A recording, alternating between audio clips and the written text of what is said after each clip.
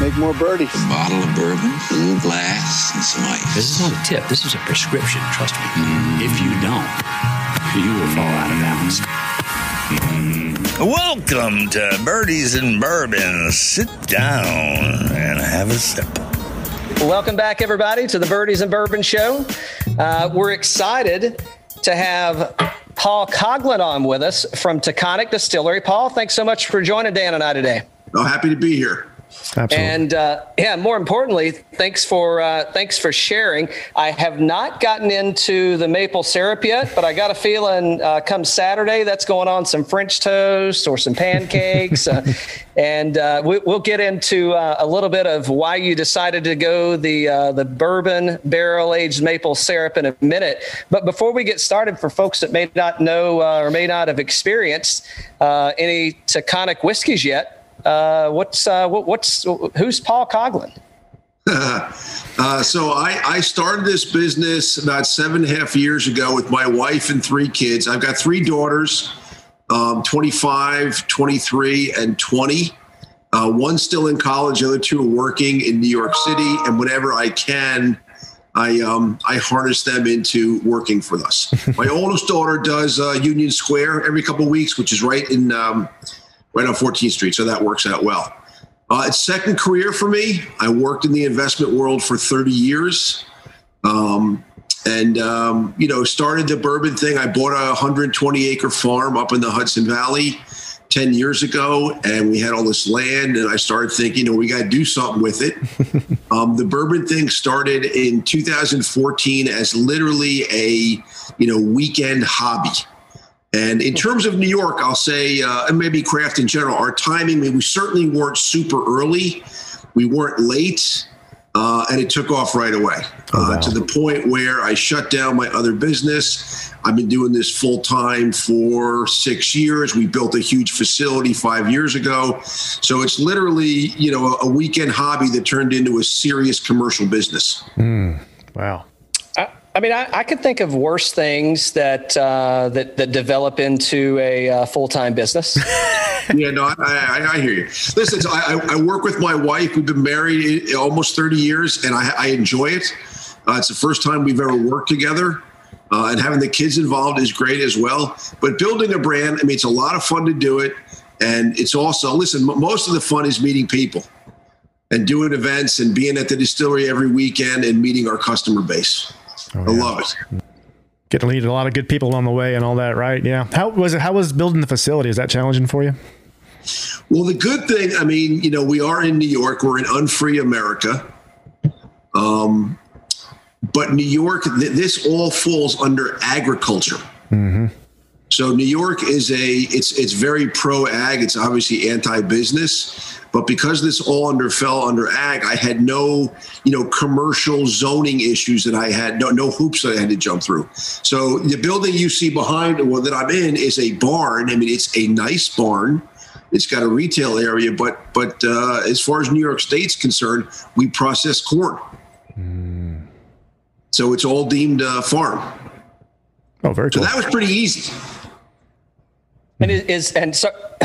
Yeah, I may have cut out there for a second. I don't have the luxury of the bandwidth that you have. I'm in Atlanta, and everybody's using their internet right now, no matter what speed you get. So, yeah.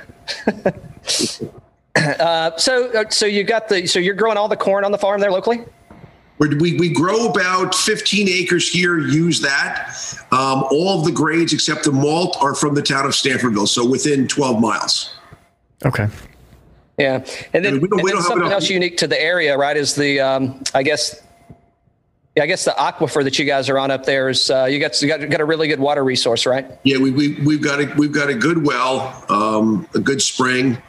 It's got all the good things you want for making bourbon, and not a lot of iron, which you don't want. Let's see. So let's talk about, voted best bourbon by Maxim Magazine, best bourbon by the Hudson Valley Magazine. You got a lot of bests. The official bourbon of the Culinary Institute of America. So you got definitely a lot of rewards or awards, and I consider this a reward. As I'm sipping this, I'll be honest. So is this distributed in all 50 states? No. So we're in Georgia. We're in 22 states right now. primarily East Coast. And if I could, we're out in California. Actually, California does well, surprisingly. Oregon, Texas. But if I could do it all over again, I would, for the first, call it 10 years, 8 years, I would primarily stay East Coast, touching water. Oh, wow. Okay. That's interesting. Yeah. It's basically the I-95 corridor. Yeah. Sure. So it's, because your economies of scale will work your way up and down, not as much west. And you've got the population density. Yeah, well, probably we'll get into a little about the Taconic and the brand, and kind of the outdoors, feel for the bourbon itself. I mean, you mentioned like Oregon, Texas. I mean, there's got to be some draws there, right? And not to say from a marketing play, I don't mean that corny, no pun intended, but I mean there's got to be some kind of tie in there, right? I mean, you've got the you got the bird dog on the front of the bottle, and that kind of steers you to right down. It's definitely feeding it right into a wheelhouse there. Yep.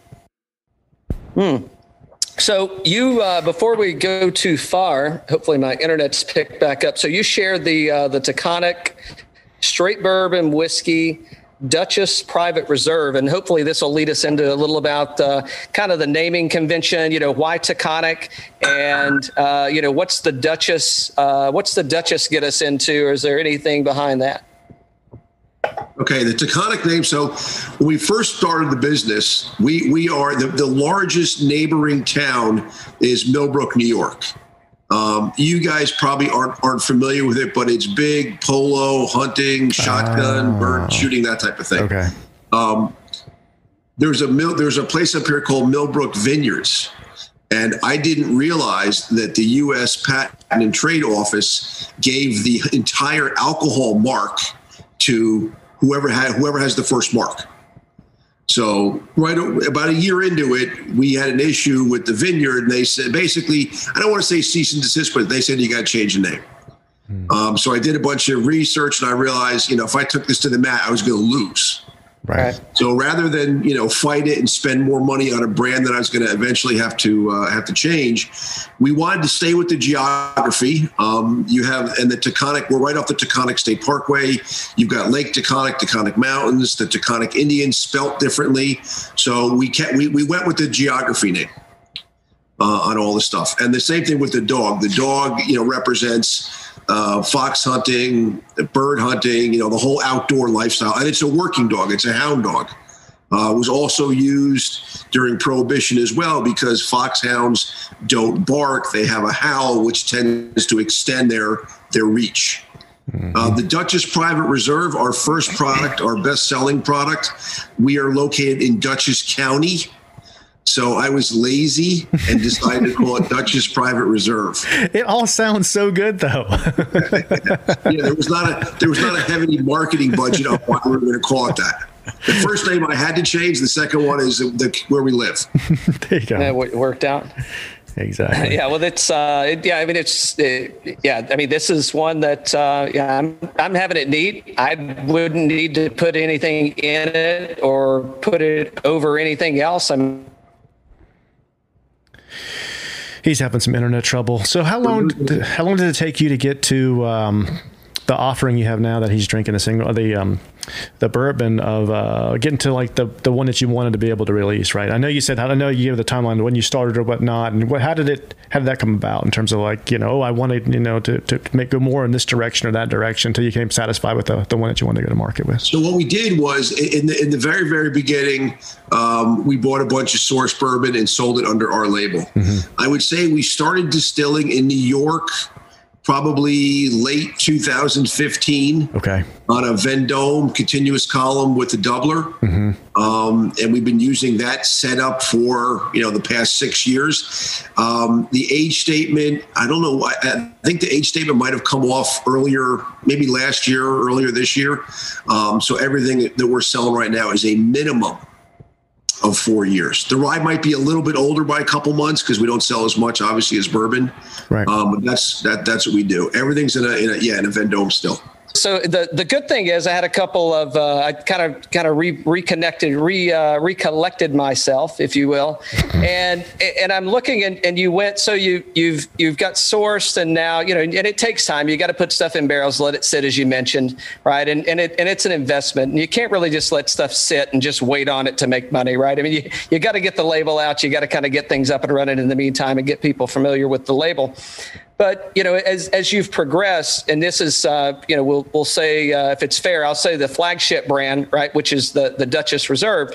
And as you've started to kind of grow and progress through that, I mean, naturally, a rye is that's kind of an easy way to go. You change a mash bill up a little bit and you go kind of a different direction.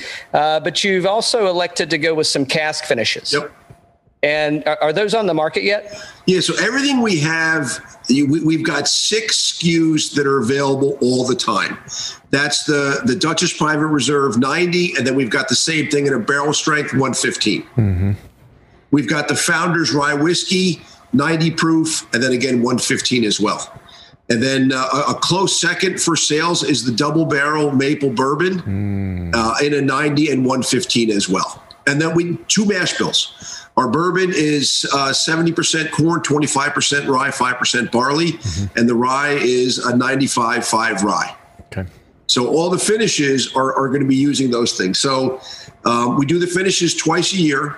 We do the straight bourbon whiskey finished in Cabernet barrels for 6 months. We'll do straight bourbon whiskey finished in cognac barrels.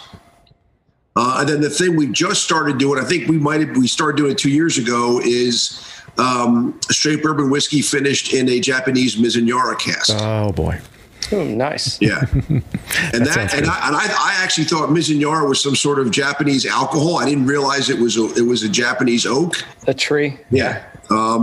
So one of the biggest benefits I had was a couple years ago, I had the benefit of hiring a guy named Brandon Collins, whose pedigree is Buffalo Trace.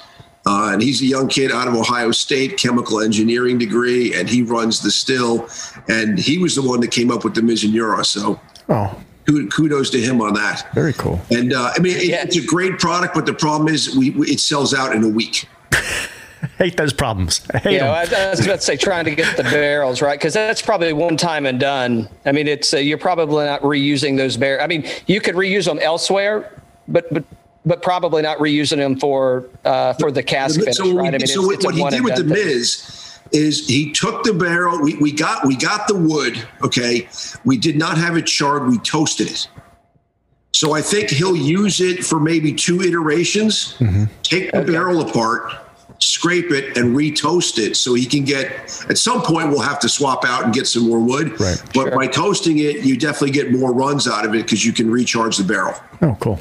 And by saying you toast it, you sell out like 10 times as fast. Yeah, exactly. I mean, that's the new buzz term, right? And it's like, and I don't think you guys put the label toasted on your bottle, but no. That's the new. But I mean, there are plenty of toasted barrels out there. People just don't. They don't market it as toasted, right? And that seems to be kind of the new hit that's rolling around is, the toasted barrel. So is that something that's like, is that a future thing? Maybe you guys are going to release a toasted barrel, even though you already are? The only finish that's toasted is the Mizunara, so we can use the barrel several times. Okay. Gotcha. I mean, I think I'd be willing to bet. I mean, listen, you probably have a small percentage of the people that can read labels and understand it. When you start getting in toasted versus charred, your single digits, people know what's going on. Noted. Passionate single digits, though. Passionate single digits. Yeah. So I'm going to back up for a minute because you said you went from, and I'm sorry, my internet kind of cut out on me there, but you went from, you from a hobby to, now a full-time job, maybe more than full-time, right? Because you're now suckering the family into, hey, I need you over here. So we need more hands. Was there how did you, what was the mindset behind, I want to make bourbon and I want to, it's okay. It's a hobby and you're going to blend some stuff and you're going to distill however you want to go down that road. But what was there any particular bourbon that kind of took you down that trail and you said, hey, this is what I want to do? Or was there an experience or? No, nothing in particular. But the reason, the reason why you want to do, or that we did bourbon, and listen, there's a huge benefit to starting a business when you're in your 50s. You've made a lot of mistakes and hopefully learned, because experience is something you get shortly after you need it. You've got a Rolodex of people, and hopefully you've got some money saved. I spent a lot of time reading books on Amazon. I spent a lot of time visiting distilleries, smaller guys. I mean, we've done the Kentucky thing, but smaller guys in New England, Mid-Atlantic states. And my only question to those guys was, I don't care what you did right. What'd you do wrong? Yeah. And then the reason you want to do bourbon is because you know who your competition is. It can be made in the 50 states.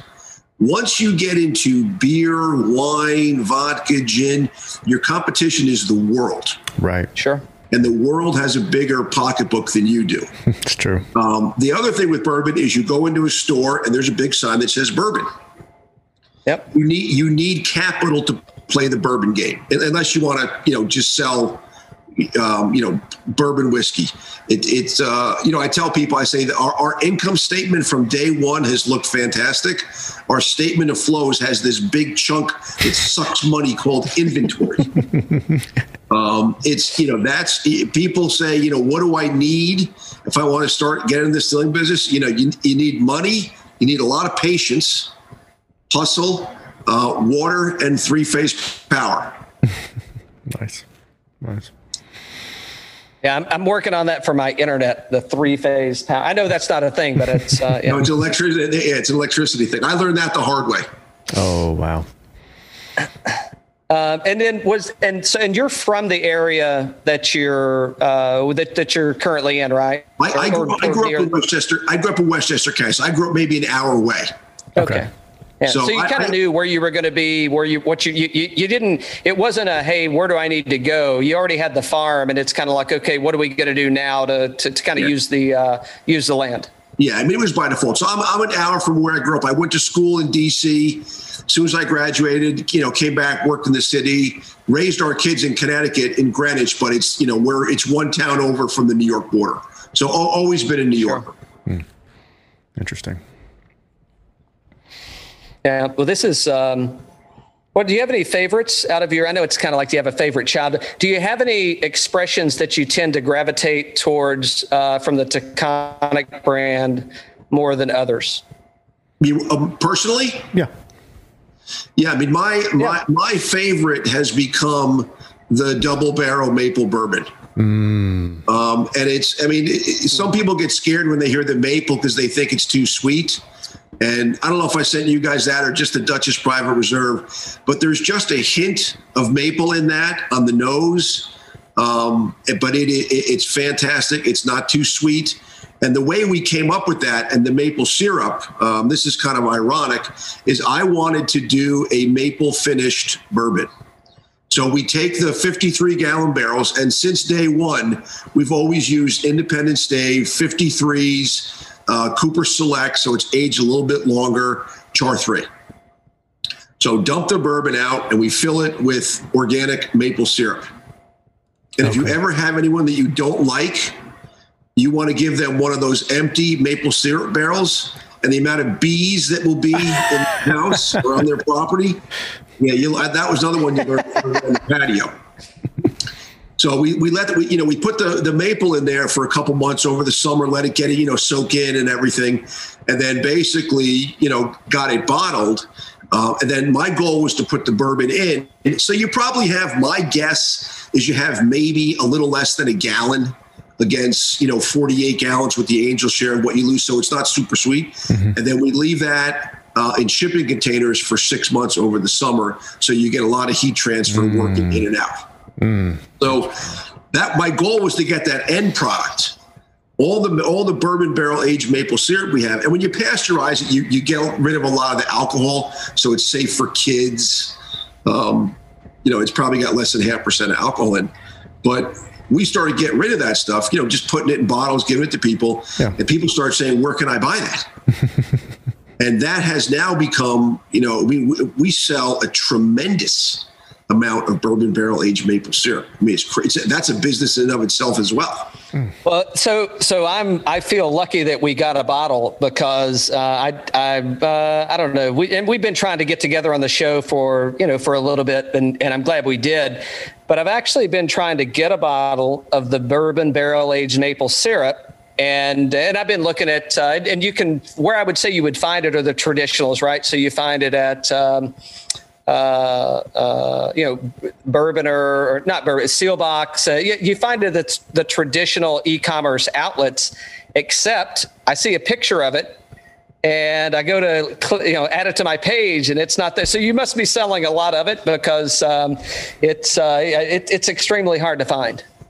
Well, at least where I'm at, and then the e-commerce sites that I've been to. So, yeah. So what do the releases look like on that, as far as how often you're pushing that out? So the releases are much smaller. I mean, we do the biggest release we do is the Cab, and that's probably 500 cases a year. The Cognac and the Miz might be 300. The Cognac will be 250. And the issue is just sourcing the barrels. Sure. Yeah. Yeah. Is that something? So, so maybe ignorance on my part, but are you guys sourcing on your own or are you going through a broker to source those? Both. Yeah. How are you can get them? Like the Cabernets are easy. Yeah. Because you can get those. We can go out to Long Island. We've got vineyards up here. The Cognac, that's where it gets more difficult. Mm-hmm. We have a Madeira barrel that we do some of the rye in once in a while. We just got a port barrel, so that's a finish that will come out as well. Nice. Yeah. Yeah. So you're a big fan of the finishes. You like that? I mean, I think the consumers like it. My preference is the Dutchess Private Reserve or the Maple Bourbon. Okay. Yeah, I've got to figure out how to get some of the maple bourbon because I guess I could just maple it myself, but it's not going to be the same thing. So I bet this makes a hell of an old fashioned though. Yeah. So the reason I said to you guys before that the double barrel bourbon maple is my favorite is I was always kind of, I don't want to say a neat or a single ice cube drinker, but never really was a big cocktail person. And then got into it with my wife and my kids because it's a good entryway to get into brown liquor if people are all upset. Yeah. But what I do nowadays, because I'm lazy and I'm not big on ingredients, is I'll put the double barrel maple bourbon in the fridge or in the freezer. Mm-hmm. And then I'll get a rocks glass, one of those, either a sphere ice cube or a square one. Mm-hmm. Yep. And I'll pour the so they're basically coming in at the same temperature. So my proof is not going down right away. Sure. Then I'll just take a little teaspoon of Luxardo cherry juice, and that's my poor man's old fashioned. Oh, there you go. Nice. Yeah. No cleanup, no bitters, no muddling. I'm good. There you go. Yeah. I have to try that. That sounds good. Definitely sounds good. So so we talked about a few finishes you got coming up, and so what do we have to look forward to from Taconic? And then I want to get into this. I want to get back to the roots of kind of what the brand's founded on, and your the outdoors and hunting and fishing. And I want to talk about what's going on in not really upstate, but almost upstate New York. Yeah. Okay. Yeah. So what we're coming out with in the future is we've got the port finish coming out. We put away 15 months ago so we age in 3. We have 2 traditional kind of rick houses, but they're metal buildings, so we get good heat transfer. And then the third avenue is shipping containers, because when we first started doing it, we ran out of space right away. All right. Sure. And those shipping containers, the heat transfer in those things is fantastic. Mm-hmm. So we basically, 15 months ago, I filled a container up, which is 66 barrels with an American single malt. Ooh, nice. And then I filled another container with a wheated whiskey. So those will be out next year sometime. It'll be straight. It'll be straight bourbon. We'll wait 2 years, and it'll be American single malt. We used New Oak not used oak for the single malt. So we'll see what happens with that. But the other thing in terms of starting a business and marketing is I don't want to get too many SKUs. I don't want to be too far apart, because as I always try to remind people, Tito's has one SKU. That's True. it. That's a good point. Well, you know what the age statement is? Or you know what the age statement has to be? Right. It doesn't. But my point is, the guy was focused. Yeah. And stayed with it. And I it's a battle of constantly having new products and focus. That's a good point.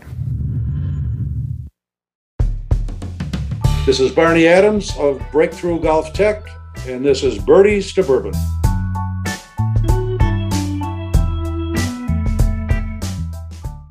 Yeah, honestly, just to look at what you guys are doing. I think you've got a good mix of. You don't need to hear it from me. I'm just saying personally, right? This is fan. This is like I'm getting like this total honey bomb. I can only imagine what that maple syrup kind of brings out in this, and getting a little earthiness.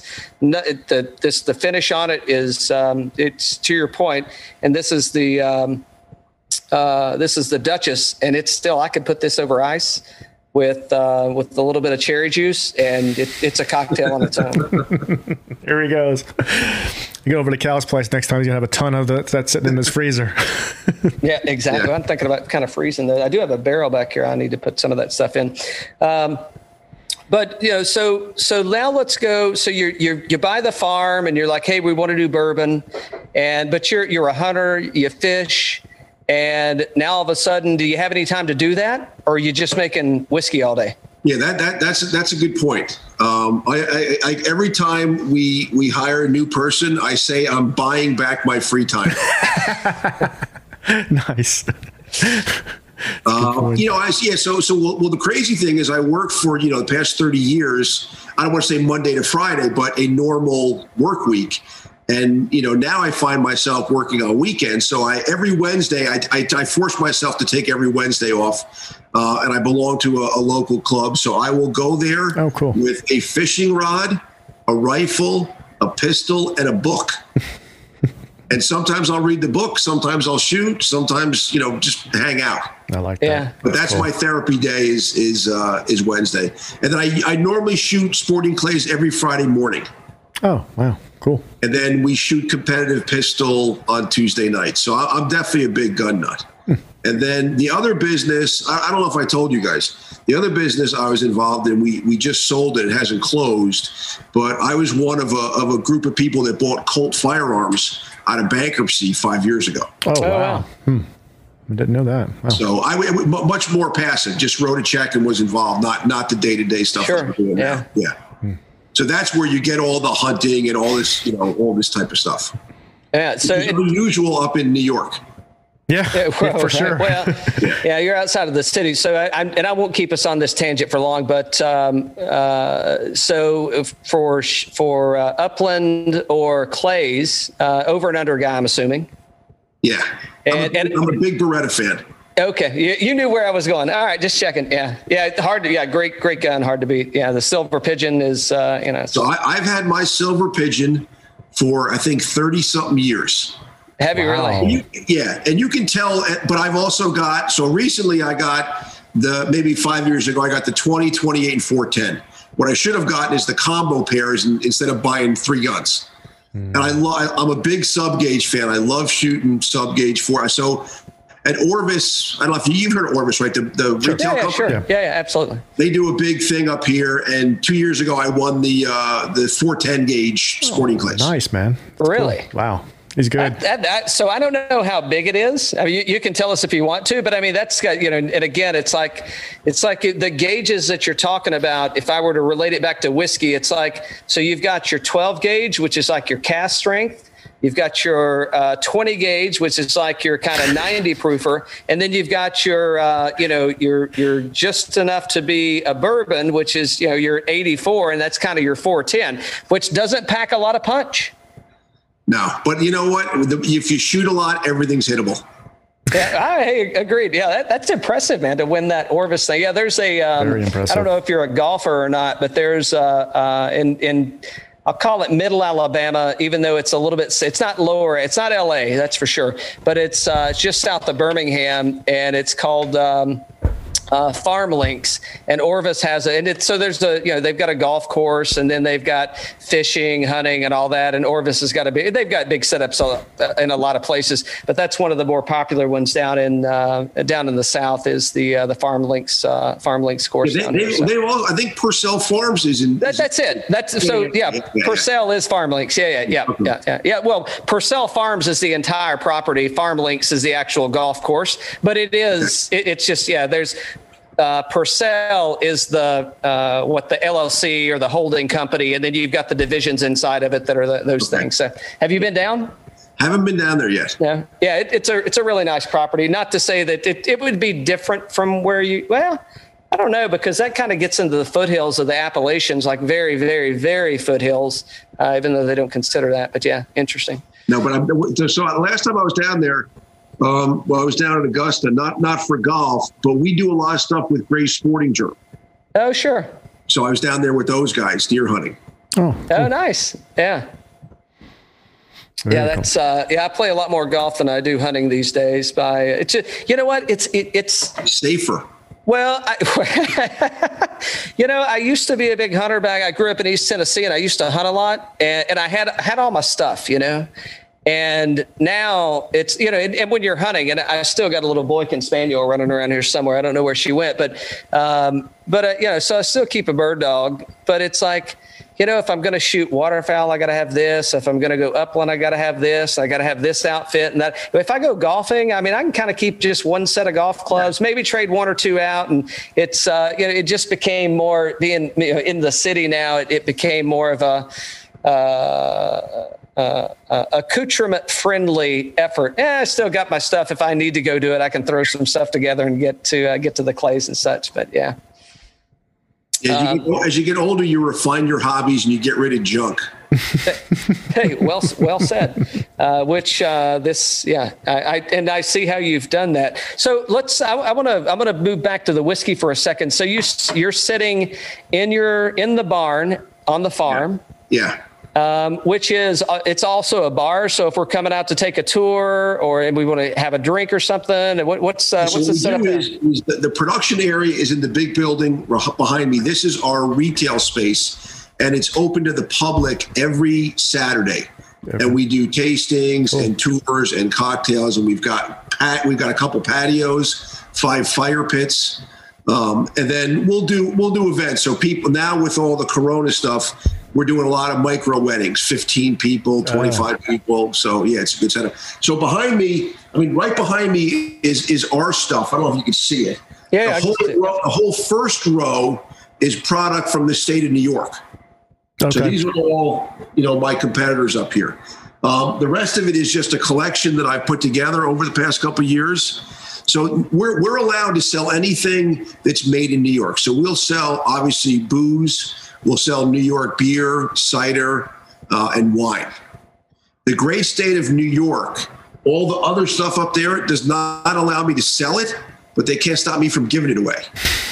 So if somebody wants to come in and taste, Jim Beam or Legion or Few or Hirsch or Sazerac, I'll always pour them a little bit of taste to try it against our stuff. Oh, cool. Yeah, that's a great idea. And I've got a barrel pick from, I don't know where I hit it at, but I did get a barrel pick. I got your maple barrel pick from the Rochester Elite New York Picking. Yeah, that was a cool picker. So we just did 2 barrels in Georgia. Who'd you do those for? Can you say? We did them. Let me see the store. Hold on one second. Yeah, because I'm definitely going to get one tomorrow or 2. All right, Cork and Keg. Oh yeah, sure. So you'll like it, and it's the 115 maple right here. Oh, so this is their. Oh yeah. The other thing is the labels have gotten more important than what's in the bottle. It's crazy. I wouldn't go that, but maybe for the people that are picking it. And then they did. So this is another. This is our straight bourbon whiskey, but we do a patriotic bottle. See that? Very cool. Yeah. Tastes like freedom. And then this is another cork and keg one. Okay. All right. Okay. So I got. Yeah, I have a whole wall of shame of all the barrel picks this year.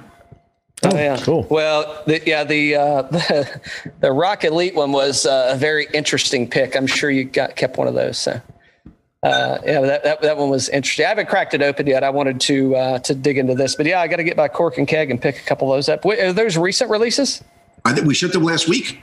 Oh, shit. Perfect. Yeah. I may, you may get a text from me that says, hey, when they say, yeah, we don't have any of those. You know a guy. Yeah, they should have been. They just got it. Okay. Yeah. Awesome. Yeah, I don't know. So are you, and we don't have to talk about the stickers but stickers are one thing. So some people like them, some people don't. I'm not hung up on the sticker piece. I'm more talking about you as, as a proprietor. Have you been doing barrel picks for a while? So we've been doing barrel picks for a while, but everything got crazy a year ago.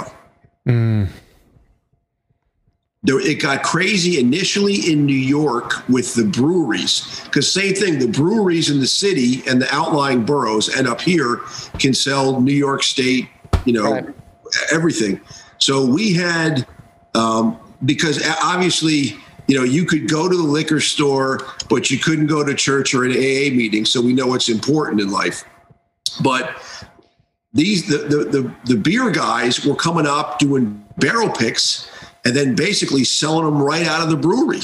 Come in, get a case of beer, get a bottle of bourbon, this and that. And that really, really got it going. But I think we've probably done close to 40 this year. Wow. Oh, wow. Yeah.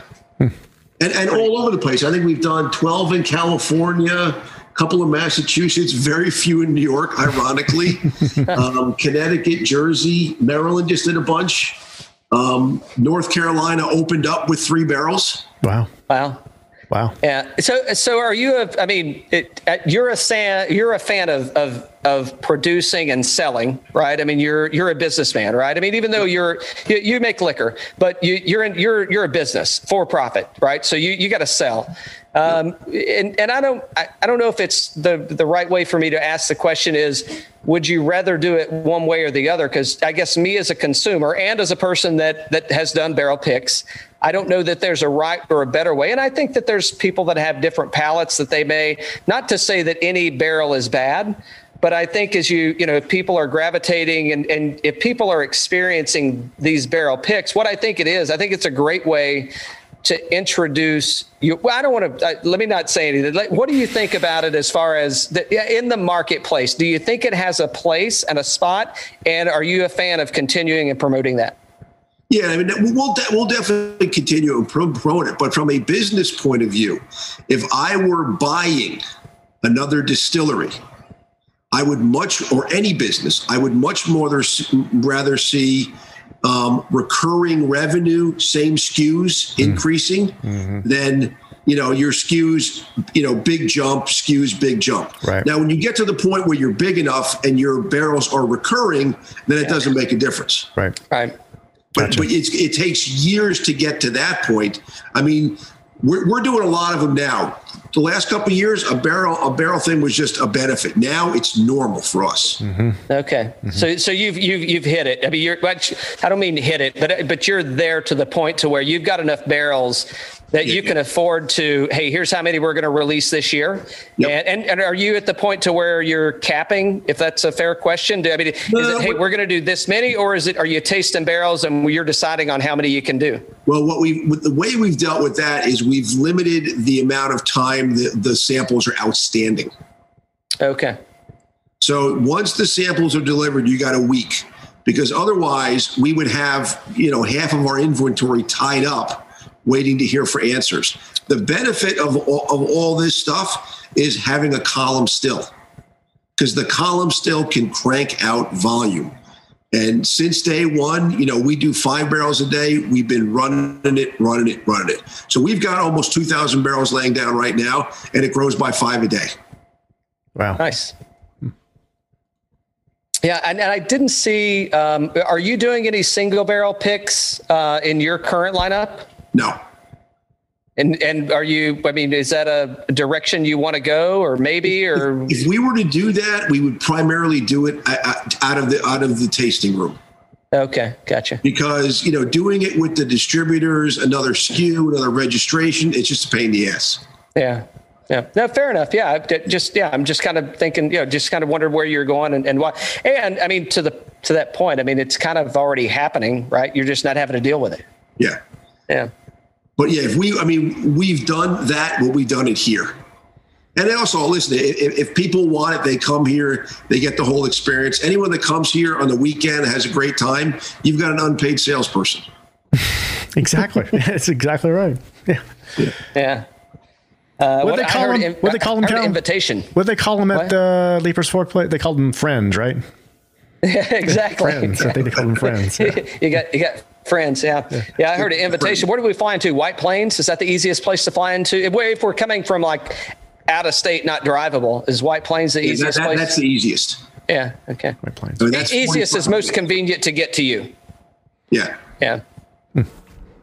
And how far? Like 20? No, it's probably 45 minutes. But if you fly your Learjet, you can get into Dutchess County, which is about 20 minutes. Oh, perfect. We're waiting on that invitation. we're waiting on our NetJet sponsorship. Me too. We haven't vetted that. Yeah, we haven't passed the background check yet. But they said there's always a chance. Yep. There you go. There you go. So awesome. Well, Paul, so I don't know, anything that we need to wrap up or close with, man? It's been a pleasure. No. I'm glad we finally got together, and I was able to end run FedEx and getting you guys the booze. Hey, it worked out. I did go in, so I went into my friend's bottle shop. I messaged Cam and Hunter over there, and I'm like, "Hey guys, need a package delivered." They're like, wink, wink, nod, nod, and I'm like, okay. So of course it comes in. They've got it opened, and I'm like, "Did you find anything you liked in there?" And they're like, "Well, we don't carry this." And I'm like, "Well, why don't you request it?" And they're like, "Well, how is it?" And I was midday and I was in a rush and didn't have a chance, but I am going to take them some back over. Yeah. And I got to figure out who you're distributed by in Atlanta. It's Savannah. Savannah has the whole state. Okay. So, distributors. Yeah. So I'm sure they're connected with Savannah, and we'll have to get those guys on the list. And they do a ton of picks as well. They do. I don't know. They were doing like one every other week or something, maybe one a week. But how far away is Cork and Keg? I don't think it's that far. I'm trying to place it because there's a couple places. Hold on, and I'm going to tell you. Well, you guys are in Augusta, right? You're not in Atlanta? He's in Atlanta. No, we're in Atlanta. But you are in Atlanta. Yeah. All right, so I'm looking out the window, and I have a Tom Turkey strutting right now. But he's safe until Saturday. Does that mean you're working until Saturday, or season doesn't start until Saturday? Doesn't start till Saturday. Yeah. Well, all that means is they like all that free mash that gets dumped. I bet. Exactly. Yeah. Mm-hmm. He's just I didn't think about that. Exactly. That has got to be like a mecca up there, huh? On you property. Have no idea.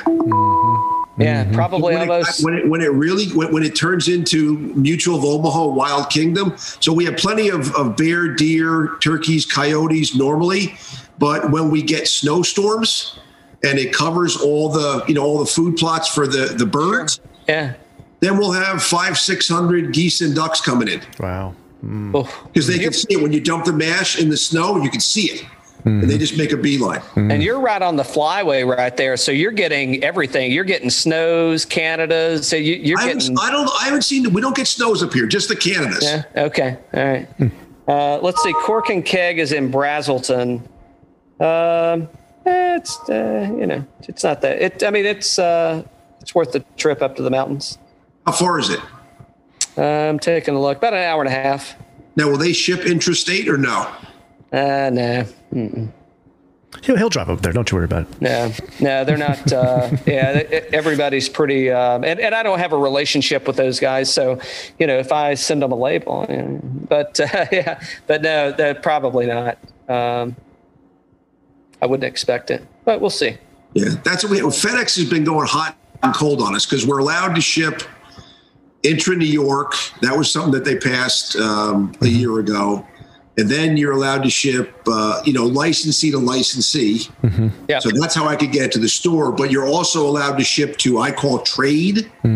So normally I would send it to you, trade samples, mark it as alcohol. Sometimes it goes through tons. Sometimes they call you flipping out.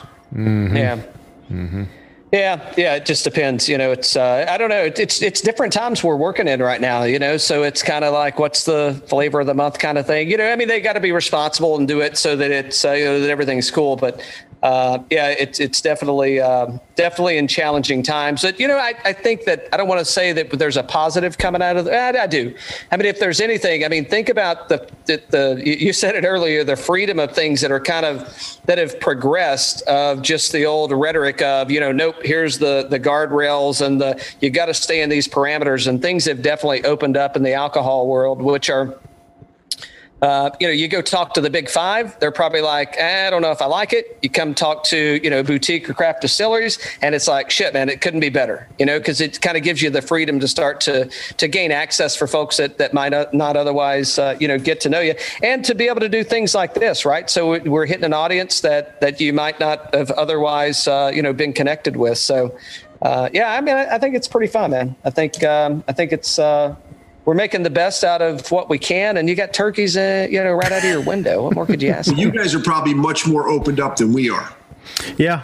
Sure. Atlanta's, I would say, if you wanted to go out and do something, like the restrictions are pretty much none. Now, I don't have any kids at the house, so I guess if you have kids and schools and things like that, I think it's still probably, you're still probably feeling it. Going into an office 9 to 5, that's still, relatively limited from that aspect. But as far as anything in, I'll call it a small business aspect of, hey, I want to go somewhere. Like we were up in the North Georgia mountains in wine country, and I've seen them full, but I've never seen them this full, because everybody's like, oh, I'm going to the mountains and I'm going to get away from the city and I'm going to go to the outdoor something. And it's like, yeah, but now everybody's there, I'm not complaining, but We've had the same thing with the outdoor patio. That it has been a zoo. Wow. Yeah, but it's a good thing, right? I mean, and how many people wouldn't have taken the opportunity to come and see you otherwise? So, again, silver lining, right, for, small business, if you will, that, it's kind of, it's put people in a position that they want to go try something that they may not have otherwise wanted to go try. So. Yeah, I mean, we were up huge last year. This year is tracking huge. And I say that it's great for my business. It's probably not good for humanity. Everything in moderation, Paul. Everything in moderation. Yeah, that's next year. It's next year, right? Yeah, exactly. Absolutely. Paul Coughlin, it's been a pleasure chatting with you, sir. We greatly appreciate it. We'd love to have you back on sometime when there's something else, a new release to chat about. We'd love to get on and go through it, man. All right. I appreciate it, guys. All right. Thanks. Yeah. Cheers. Cheers, Paul. Enjoy the rest of the night.